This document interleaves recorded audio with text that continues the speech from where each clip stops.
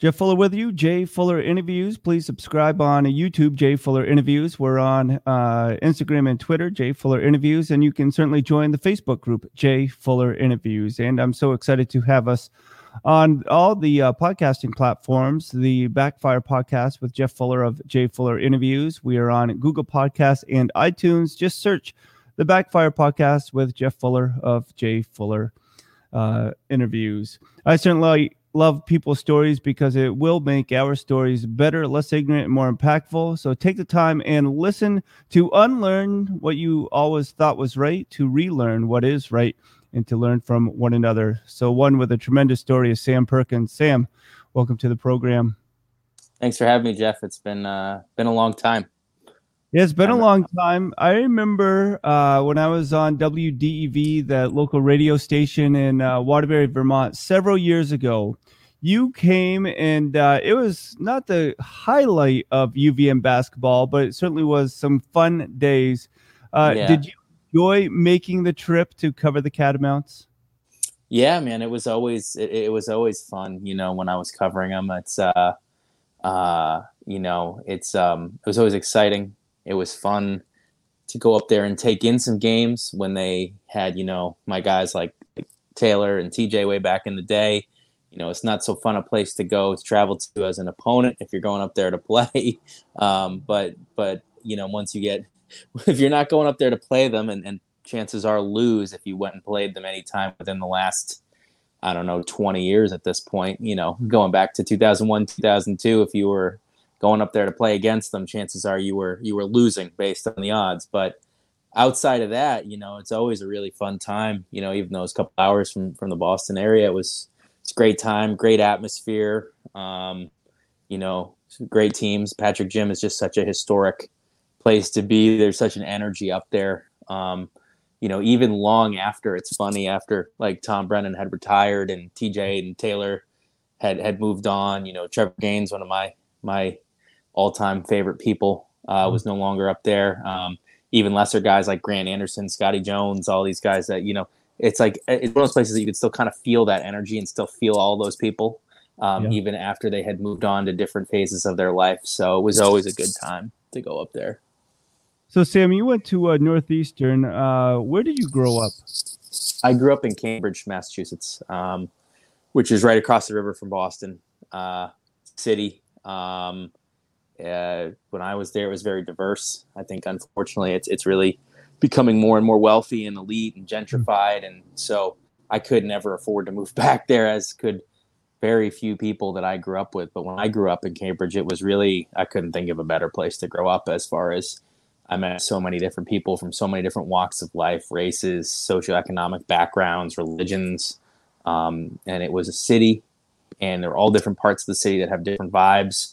But it wasn't so massive that, it swallowed you. Yeah. Hey, so, excuse me. We're talking about One Bid Wonders. What gave you the idea for the One Bid Wonders, and how you just kept that going? And I just want to state that on Facebook, you've been reliving so many different memories by Facebook posts, which are a lot of fun. But where did that begin? So it's funny, growing up, sports were a big part of my life, and played, I would say all of them, but I wouldn't say all of them. I would say, baseball, basketball, football were like my life growing up through high school. And had the opportunity to play some after high school and college. And I don't really talk about my own sports career much because of things that happened in my life that make it kind of a tougher subject to talk about. But I would say that it was a connection with my dad, who I was really, really, really close with.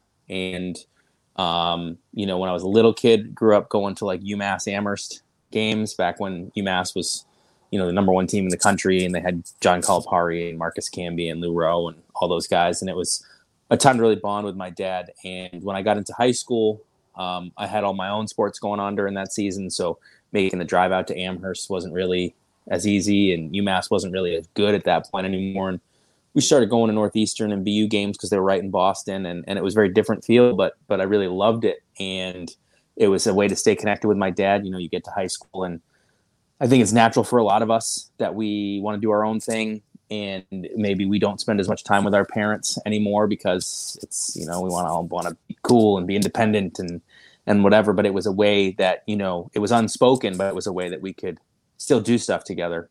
Mm-hmm. And my dad had been, a really great basketball player, played out at UMass Amherst during his own time. And I wasn't blessed with his height, unfortunately, but it was a way for us to stay connected. And I really started getting into going to those games. And then, he had a car accident. He passed away. I was having my own beginnings of my athletic career in college when that happened. And then I really kind of really struggled for a long time and had a hard time sticking with sports, which had been my life up until that point. It just kind of felt like he wasn't there anymore, but I still continued to kind of follow the America East and be involved in that even after my own career came to an end. And I didn't know what I wanted to do. When I got done in college, I had the opportunity to play some professional baseball, and then that didn't really do it for me. My heart wasn't in it. My head wasn't in it. And I was like, man, what am I going to do here? And I like to write, and I continued to follow the America East. And for some reason, I just really love the human interest nature of it, the small colleges that aren't covered.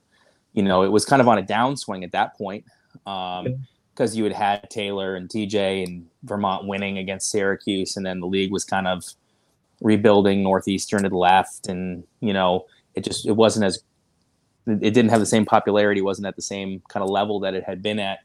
But I just started going to these games and was like, no one's ever really told these guys stories. There's nowhere out there. When I was in undergrad, all the players and stuff, there was nowhere for them to have their stories told.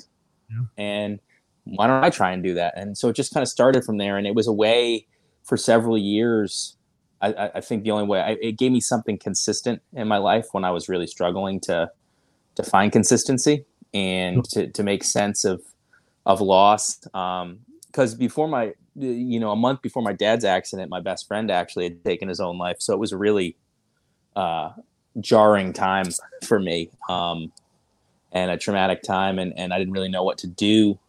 And it just gave me something to do while I was figuring it out. I had no idea what I was going to do for work. I had no idea what I was going to do in life. I was pretty lost. And just going to the different games and driving around and stuff, back then I made it in my brain. It was much more of a big deal than certainly I think anyone else took it as. Probably coaches, players, friends. They were all kind of like, why is someone spending this much time with this league? But for me, in my mid to late 20s, and I had a lot of arrested development back then. So I was really not maturity wise there after everything had happened. It was like, it just kind of gave me something consistent to do while I kind of pieced everything together. I know I've described it like this before, and certainly nowhere near as dramatic or inspiring, but like in the movie Forrest Gump, when he just kind of starts running across the country back and forth while his brain is kind of making sense of all the different traumas, of all the different losses that he's had in life and all the different things that he's been through. And he just kind of ran to kind of like put the past behind him, they say in there. It was kind of like that for me, was just doing something consistently while my brain could kind of start to process everything and start to try and put the pieces back together and figure out, what do I do with the rest of my life, And at the time I thought, I want to be a writer, and that's what I'm going to do. And this is going to be the stepping stone to that. But somewhere along the way, I realized that wasn't what I wanted to do professionally. I had opportunities to really make a career out of journalism. It would have involved moving. It would have involved covering things that weren't college basketball, America East, that sort of stuff. And I just kind of realized, this isn't, I love America East and covering that, but being a professional journalist and kind of bouncing around, it's an industry that continues to be in flux, and it's not a place that's easy to make a career out of, and just realizing you're going to have to go places and live places and cover things that are not what you are passionate about, but that's the nature of the game. I kind of really, this isn't what I want to do, but covering the league helped me start to try and figure out what I was going to do with the rest of my life. Sam, what was your major at Northeastern? So I got my graduate degree in journalism. My undergrad degree is in English. So yeah, but it was one of those degrees that I bounced around from a bunch of different schools, and like just liked to write. And so I took so many English classes that it was like, oh man, I got to figure out a major, and I've got transfer credits from a million different schools, and oh wow, I'm all the way basically at an English degree, so let me just do that. And also in undergrad I doubled in history, but that was just kind of a product of like the classes that I took when I had no direction and no real parental guidance or anything. You know, in hindsight, I wish that I was more available to and had more guidance to really have a plan in undergrad. Because I think it would have helped me out a lot more, and I wouldn't have had all of this kind of bouncing around. You know, English is a wonderful thing, and literature and all that stuff. It enriches all of us so much as people, but it's not an easy degree to make a career out of. So, Sam, share with me how this piece came about. ABC News. Oh yeah, that was crazy, because that was a couple of years after One Bid Wonders came to an end. I ended One Bid Wonders in 2015, and that I think was 2017. So the way that story came about, and I was shocked, was so a kid that had written for me for One Bid Wonders named Martin Kessler, who went on to be a producer for Only a Game on NPR, which was a wonderful show that I listened to as a kid all the way up until it just came to an end this year, which is a real tragedy, because it really focused on the human interest aspect of sports, all different levels. Well, anyways, Martin had written for me for One Bid Wonders during the final years. Great writer, went on to getting a career as a producer. In March 2017, he contacted me and said, hey, we're doing all this March Madness content. I'd really love to have you as a guest and do a story on you and on One Bid Wonders, because of the nature of One Bid Wonders, it being that personal connection with my dad. So I said, hey, sure. I don't know why you want to have me on the show, but yeah, we can do it. That'd be cool. And we did it. And then maybe a month later, if that, I just happened to check my LinkedIn profile, and I had a message on there. I never used LinkedIn because I was a teacher at that point, and I've been a teacher. And teachers don't use LinkedIn. We use SchoolSpring. But there was like a message in there, and it was this guy, producer for ABC News. And I was just like, he said he wanted to do a story on me, and I was kind of shocked. David Fazekas is his name, and he was a producer for ABC News, and I just was like, really? And we talked a lot, and he asked for contacts for different people and photos and different things, and I sent him it, and then he flew out and he interviewed me and filmed me and interviewed me twice, and I kind of wasn't expecting it, and then all of a sudden it was up, and that was crazy. It's too bad it didn't happen when I was doing One Bid Wonders, because who knows what it would have happened for the trajectory of the website. But, in all honesty, by the time, I think things played out the way that they should have played out with One Bid Wonders. I couldn't have done it forever. And I wound up, I think I'm a much better teacher than I was a writer, and much happier to be doing that. But it was pretty cool.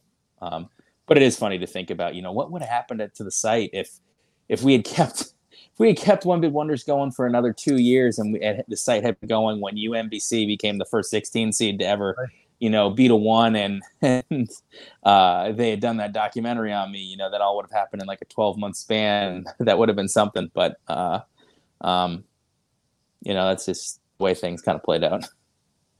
Yeah, what I find fascinating about your story is not just One Bid Wonders, or you had this drive to follow the America East teams, but it's figuring out where that drive came from, and knowing that you were so close to your dad, and just how his death impacted you.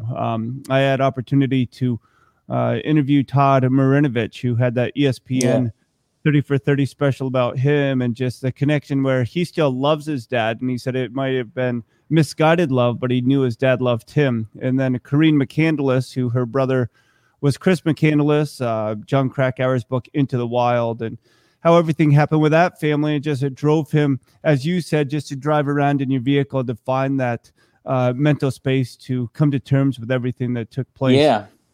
When you talk to different people that have gone through tragedy or adversity or ask you how you get through, is it as simple as driving, or share with us the context of No, that? I think it's different for everyone. And I think that it's really important. And it took me a really long time to figure this out. And I really didn't really start to put my life together until I reconnected with my now wife, right around the same time, a little bit before the documentary came out. And she's had a background, and she's social work, and she was a clinical director for several years. Now she runs her own private practice. But she really, I'd never been in therapy. I'd never done anything like that.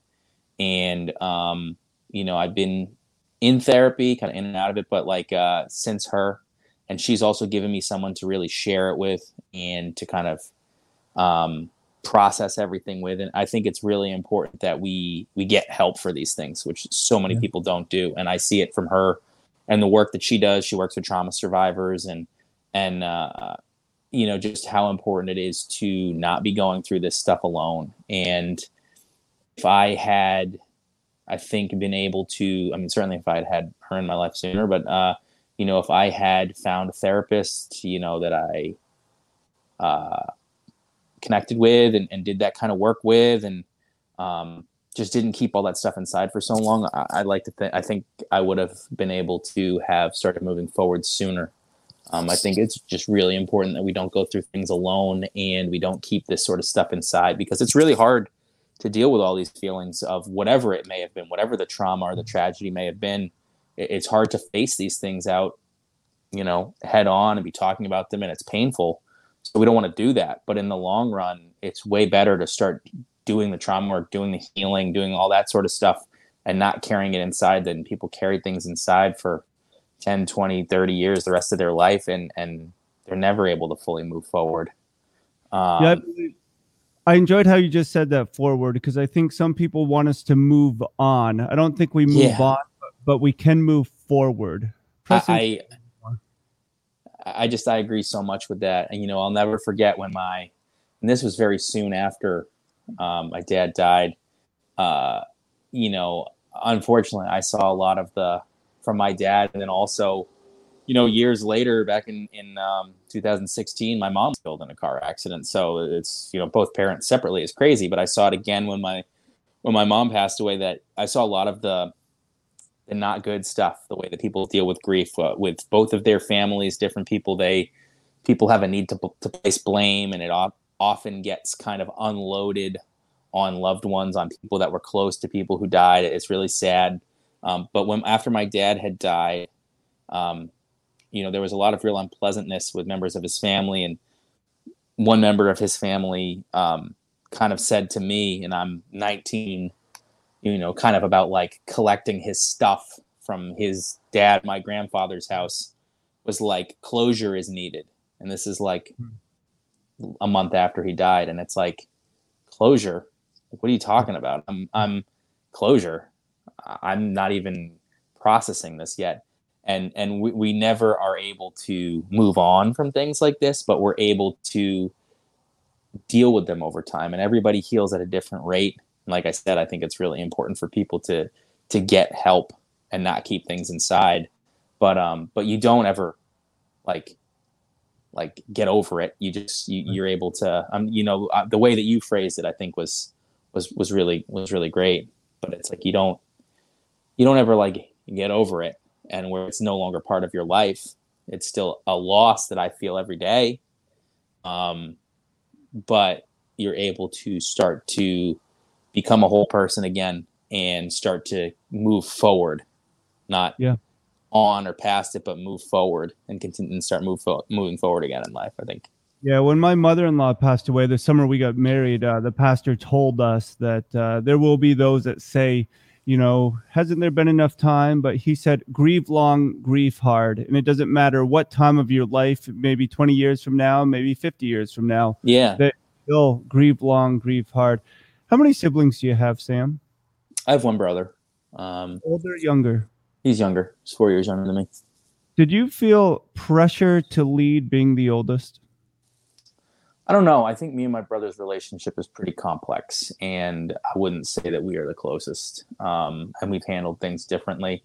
I do think that I put a lot of pressure on myself after my dad, and then after our mom died as well, years later, to try and like look out for him and do the right thing. And I wouldn't say that that really worked out best for me.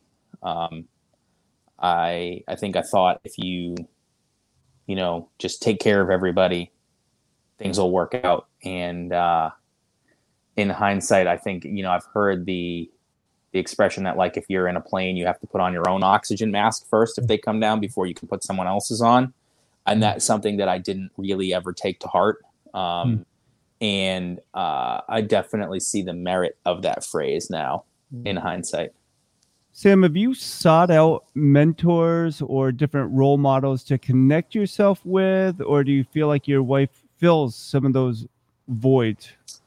Well, she's definitely a role model for me, even though she's 5 years younger than me. She's someone that she's been through a tremendous amount. She's completely self-made. She is just amazing at what she does, and she's an amazing person in the things that she's overcome and the things that she's dealt with, and without getting into specifics on that, she's definitely the person that's one of my two heroes, the other being my 4-year-old son. But she is definitely a role model for me, and the person that I strive to be more like, and to be like. I don't think I'll ever get to her level, but she's who I strive to be like. I think over the years I gravitated towards different people that I admired, that I came into cross paths with, largely that were in the America East, players, coaches. And I never explicitly said it to them. And I don't think it would have been fair to them at the time to be saying that, oh, hey, I look at you as kind of a role model. But there were people that I tried to emulate. And I think over the years, as I've gotten older and older, more and more of those people kind of, you see that they're, they're human and they're fallible, and but there's still a few that I look up to that I to this day. Austin Ganley is a guy who played for UNH. He was a senior in college when I was a senior in high school, who I've connected with, and he's someone that I really look up to as a father, as a person. Guy Stain Don't, who played for BU. Is someone that I really, really, really look up to as a father and as a person. Dane's advice and provided me a tremendous amount of help when I was going through some tougher times. I think one of my best friends is Nick Billings, who was the arch enemy of Vermont during the Copenrath years. But he's a guy that I wouldn't say is a role model, but Nick and I kind of struggled together with things over the years, and we got really, really close. And he's someone that I could be just honest with about struggles and kind of human failings that we all have. I think I probably wish that I had built more of a support system when I was going through all of it, reached out more to people. But my wife is the big one, definitely. So Sam Perkins, make some time on Twitter. It's at OneBidWonders. Instagram is Echoes in an Empty Arena. So with your son, there's nothing like being a dad. Would you have any objections if he grew up a Vermont Catamounts fan? It's funny. So there's a lot of layers to that one there, but I very much am of the school of thought with my son that I am try to support him in whatever he's passionate about, trying to introduce him to everything, and then let him kind of create his own path and just support him. My dad was like that with me in sports, and sports were such a huge part of my life and athletics until my dad's death. And he didn't force me into it, even though he was a great athlete. He introduced me to stuff, and I just really took to it and was really passionate about it. My son is 4 right now. He is extremely musical. That doesn't come from me. I have no musical background at all. He is like, everyone's kid is special and is amazing. And everyone says, oh, my kid's a prodigy or whatever. And say anything like that. All I will say is that he has been, when he was really young, he was a little verbally delayed, and he got early intervention help for that. But before he could speak, he could sing. and he could pick up music. And he's like an audio visual learner. And he started this past year playing with the Northeastern and the BU pep bands at their basketball games, and started off with a toy trumpet. He just loved music, and he went to the game. I took him to the games because I was like, oh, this is cool. My dad started taking me, and he was just so enthralled with the bands. We already knew that he was about music. And then the Northeastern band, one day, he wanted to bring his toy plastic trumpet to the game, and they like beckoned him over and asked him if he wanted to play with them. And it just, from there, it just took off, and he picked up all the moves and could listen to the music, and he would be able to point out just from hearing it one time through all the different instruments, like this is the tubas, this is the trumpet, that's the drums, that's the guitar. And then I got him, it's called a pocket trumpet, which is like a real brass trumpet, but it's compacted down. And it's for adults. And I got it, and I knew nothing about musical instruments, wind instruments. And I thought, oh, you're just blowing it, whatever. But I've learned with wind instruments, with a trumpet, it's different than a saxophone where you have to vibrate your lips. Yeah. And so when it came in the mail, I blew into it, and it wasn't making any noises. And my wife, who is very musical, blew into it and wasn't making any noises. And I looked up videos. I was like, oh, is this broken? And then I saw like the way that you make sounds, and I'm like, oh, my son Jack's not going to be able to do this. So I had to talk with him. You know, he's only 3. Like, hey, bud, this came. You knew it was coming, but you know, you might not be able to make any noise for a while. And as soon as he picked it up, he's blowing, and he's making it make music, and he can hear and play along and do all these different notes, and you know, all these parents gush about their kids. So I don't want to be, I'm sure it could be lost in that, but like the conductor for BU, my son does some lessons with him now over Zoom, and the conductor for Northeastern, when COVID hit, my son started doing like Zoom jam sessions with the bands for the 2 schools. They're amazed. They said that a kid that's 4, and at the time he was 3 when he first started playing a real trumpet, should not be able to make sound. That, you know, we're talking about 8, 9 years old is when kids tend to start being able to pick up the trumpet, start to learn how to make noise on it. And he like plays along. He does all the different notes. He'll listen to a song once through, and after hearing it once, he can pick up and play along. And he keeps cadence and beat and melody and all that. It's really remarkable. You know, if he grew up a Vermont fan, you know, it's he can be a fan of whoever he wants. It would be great if he got into sports. I would love that. But I'm going to love whatever he does as long as he's passionate about something. Right now, he's passionate about trains and about music. So we go watch freight trains all the time together, and I set him up for music. You know, he was going to this summer to play with the BU band. I got a lot of Instagram videos up of him playing with the BU band. You know, COVID restrictions now, he can't really play with any of the bands right now. But we make do on Zoom. We make do him watching old videos of the bands, and he plays along with them. And you know, the University of Vermont I have a lot of complex feelings about it. I love the time back then. There's been stuff as of late that has come out with the athletic department that to me is really, it's really, really, really, really, really, been upsetting to learn. And it's been another thing of me to have to try and make peace with Kendall Ware's situation, and he's a swimmer at the University of Vermont, and there, you know, allegedly was raped by a men's basketball player, and the alleged handling by the athletic department there has been really, if it went down the way it is alleged, it is a real disgrace.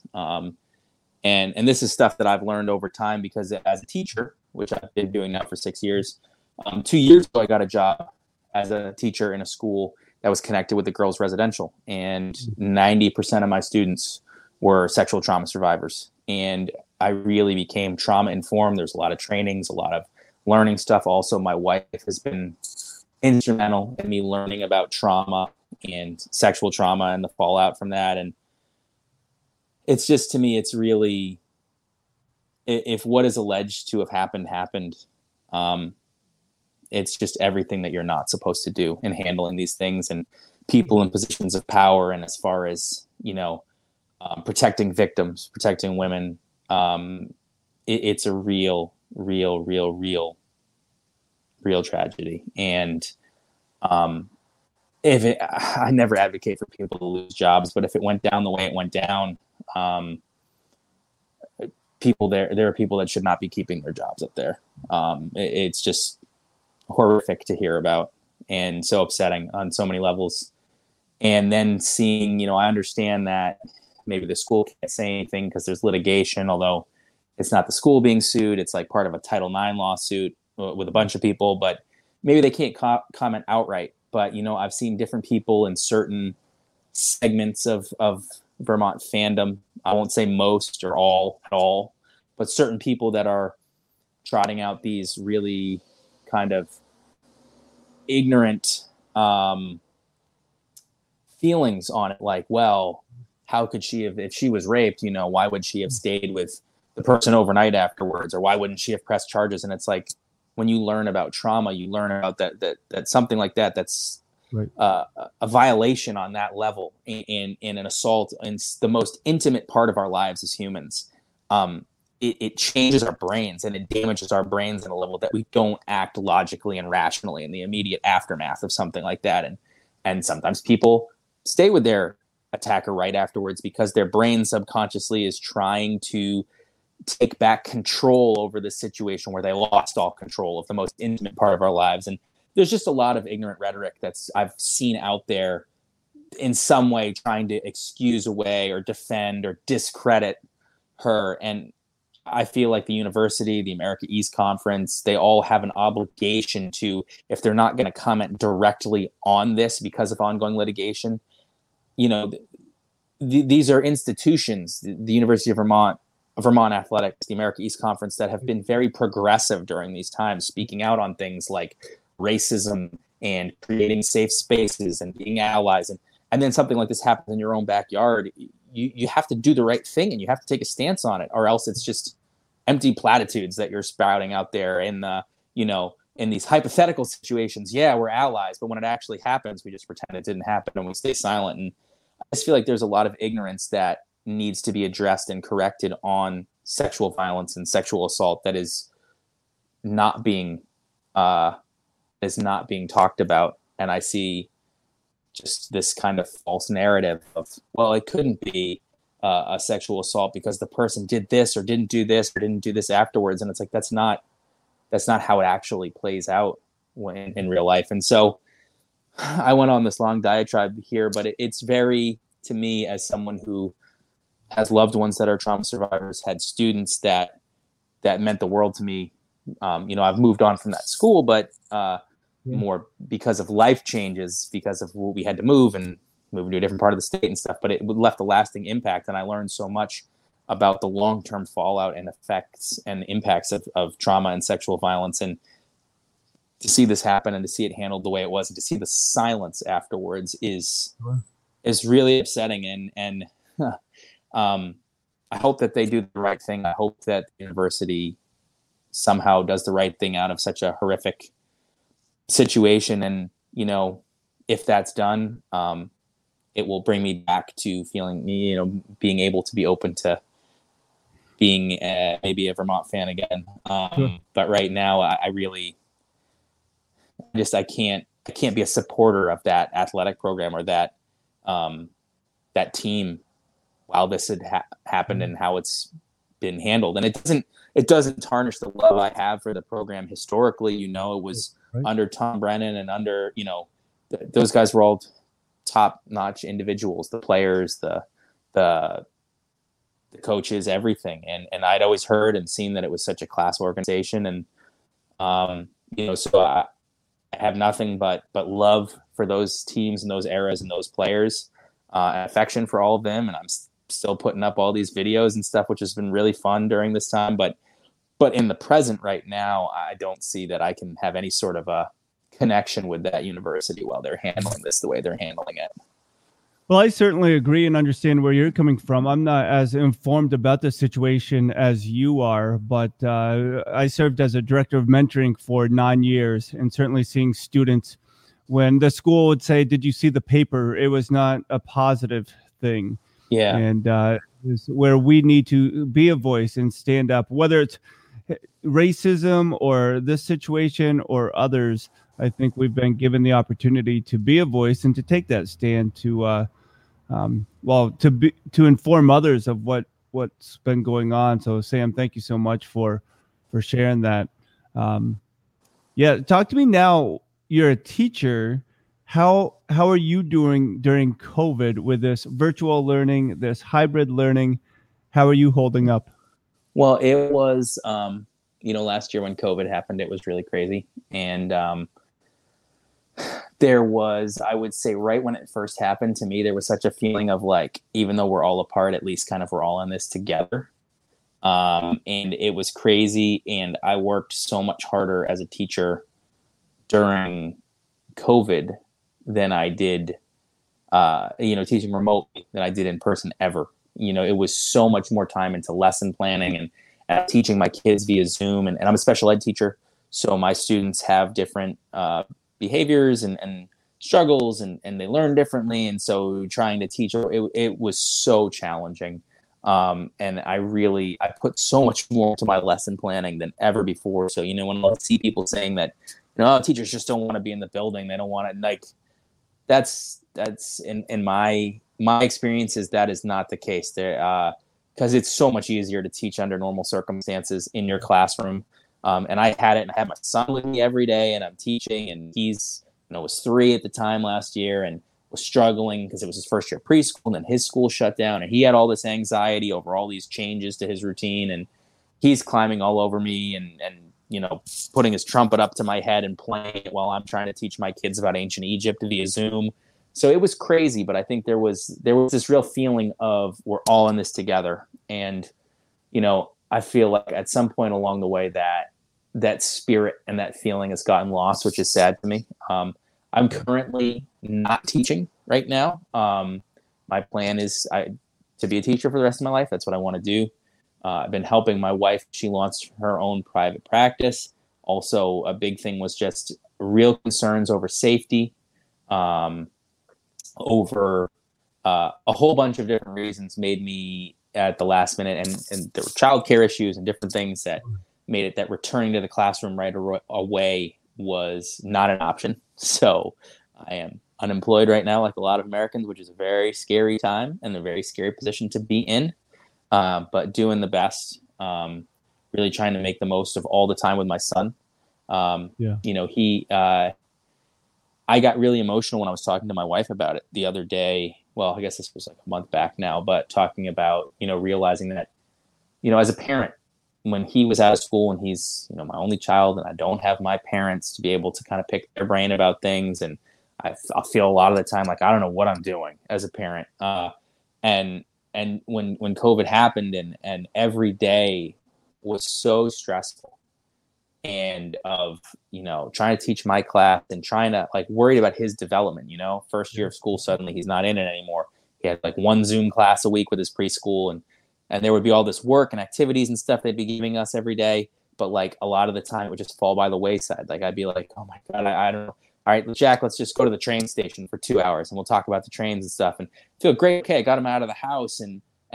But then you get home and it's like, oh man, we didn't do any of this work that he has. And am I letting him down developmentally and be on the verge of tears or in tears, feeling like I'm letting him down and failing him as a parent and not doing the right thing. But, when I was talking to my wife the other day or the other week, I guess, I was saying that as crazy and as scary and as stressful as it was, it's really emotional to think about it coming to an end, even though it's right for the best for him, for the best for everything. When the country goes back to normal and life goes back to normal, that, I got 6 months, right, or however long of every single day having all this time with him. And I will never get that much time with my son ever again, consistently, because he'll be in school, I'll be in work, he'll be growing, that's the nature of being a parent. That's the nature of kids growing up. But it was very emotional to me, because I just felt like, man, I'm never going to get this time again. And it is the craziest time that I've been alive and scariest and all that stuff. But there's a lot of beauty and a lot of amazing things if you look for them that came out of it as well. I'm not saying this is a good thing, or I'm glad, not at all. That's not where I'm going with it. But just that there was a lot of beauty and a lot of amazing things that happened. Sure. That are things that I will never get those opportunities again. And that's maximizing that opportunity. Yeah. I remember I got laid off from a job way back when. My son he's a freshman in college now. And I remember that, 3 months or whatever it was that I didn't have a job. It was just so special to spend with my son, riding bikes around the Stowe Vermont bike path and doing some different things. And everybody told me, like, Jeff, enjoy it because it goes so quick. Before you know it, he's going to graduate and be out of the house. And you've probably heard that over and over, but I want to tell you, it does go fast. And man, I miss my boy, but just enjoy the moments. And what you learned from your dad, you are teaching your son. And man, it's just amazing that you would share your story with us. And just thank you so much for being open, honest, vulnerable, but just taking that next step forward. It's great. So thanks, Sam. No, I appreciate you having me on, Jeff. It's been a really long time. It made me think about when we used to talk back during the day, and life changes. And I guess, you went on your own path and haven't been on the radio for a while. I kind of lost track of a lot of America East media guys, different people when I was no longer doing it. And, but it's cool to see you doing it again. You're always a great interviewer. And I like that you get into actually what makes people. That was always one of the kind of big draws about talking with you. I felt like it wasn't just like X's and O's. Here's who's good. Here's what's going to happen in this game. It was like, talking more about kind of the human condition, which was always really enjoyable. So I appreciate it. It's cool to do an interview. I haven't done one in a really long time, kind of spur of the moment thing. It was really great. I'll keep watching. You've had some good shows that I've seen. So thanks, man. And we'll be in touch. And thanks so much, Sam. Again, that's Sam Perkins. You can find him Twitter, One Bid Wonders, and Instagram. I love this. Echoes in an Empty Arena. Make sure you check out his Instagram post as well. So my name is Jeff Fuller, Jay Fuller Interviews, Jay Fuller Interviews on YouTube. Certainly subscribe there. Join the Facebook group, Jay Fuller Interviews. Instagram and Twitter. Yes, the same name, Jay Fuller Interviews. We'll talk to you again soon. Thanks so much, and wish you all the best. Make time to listen to somebody's story because it will certainly make your story better. Thanks all.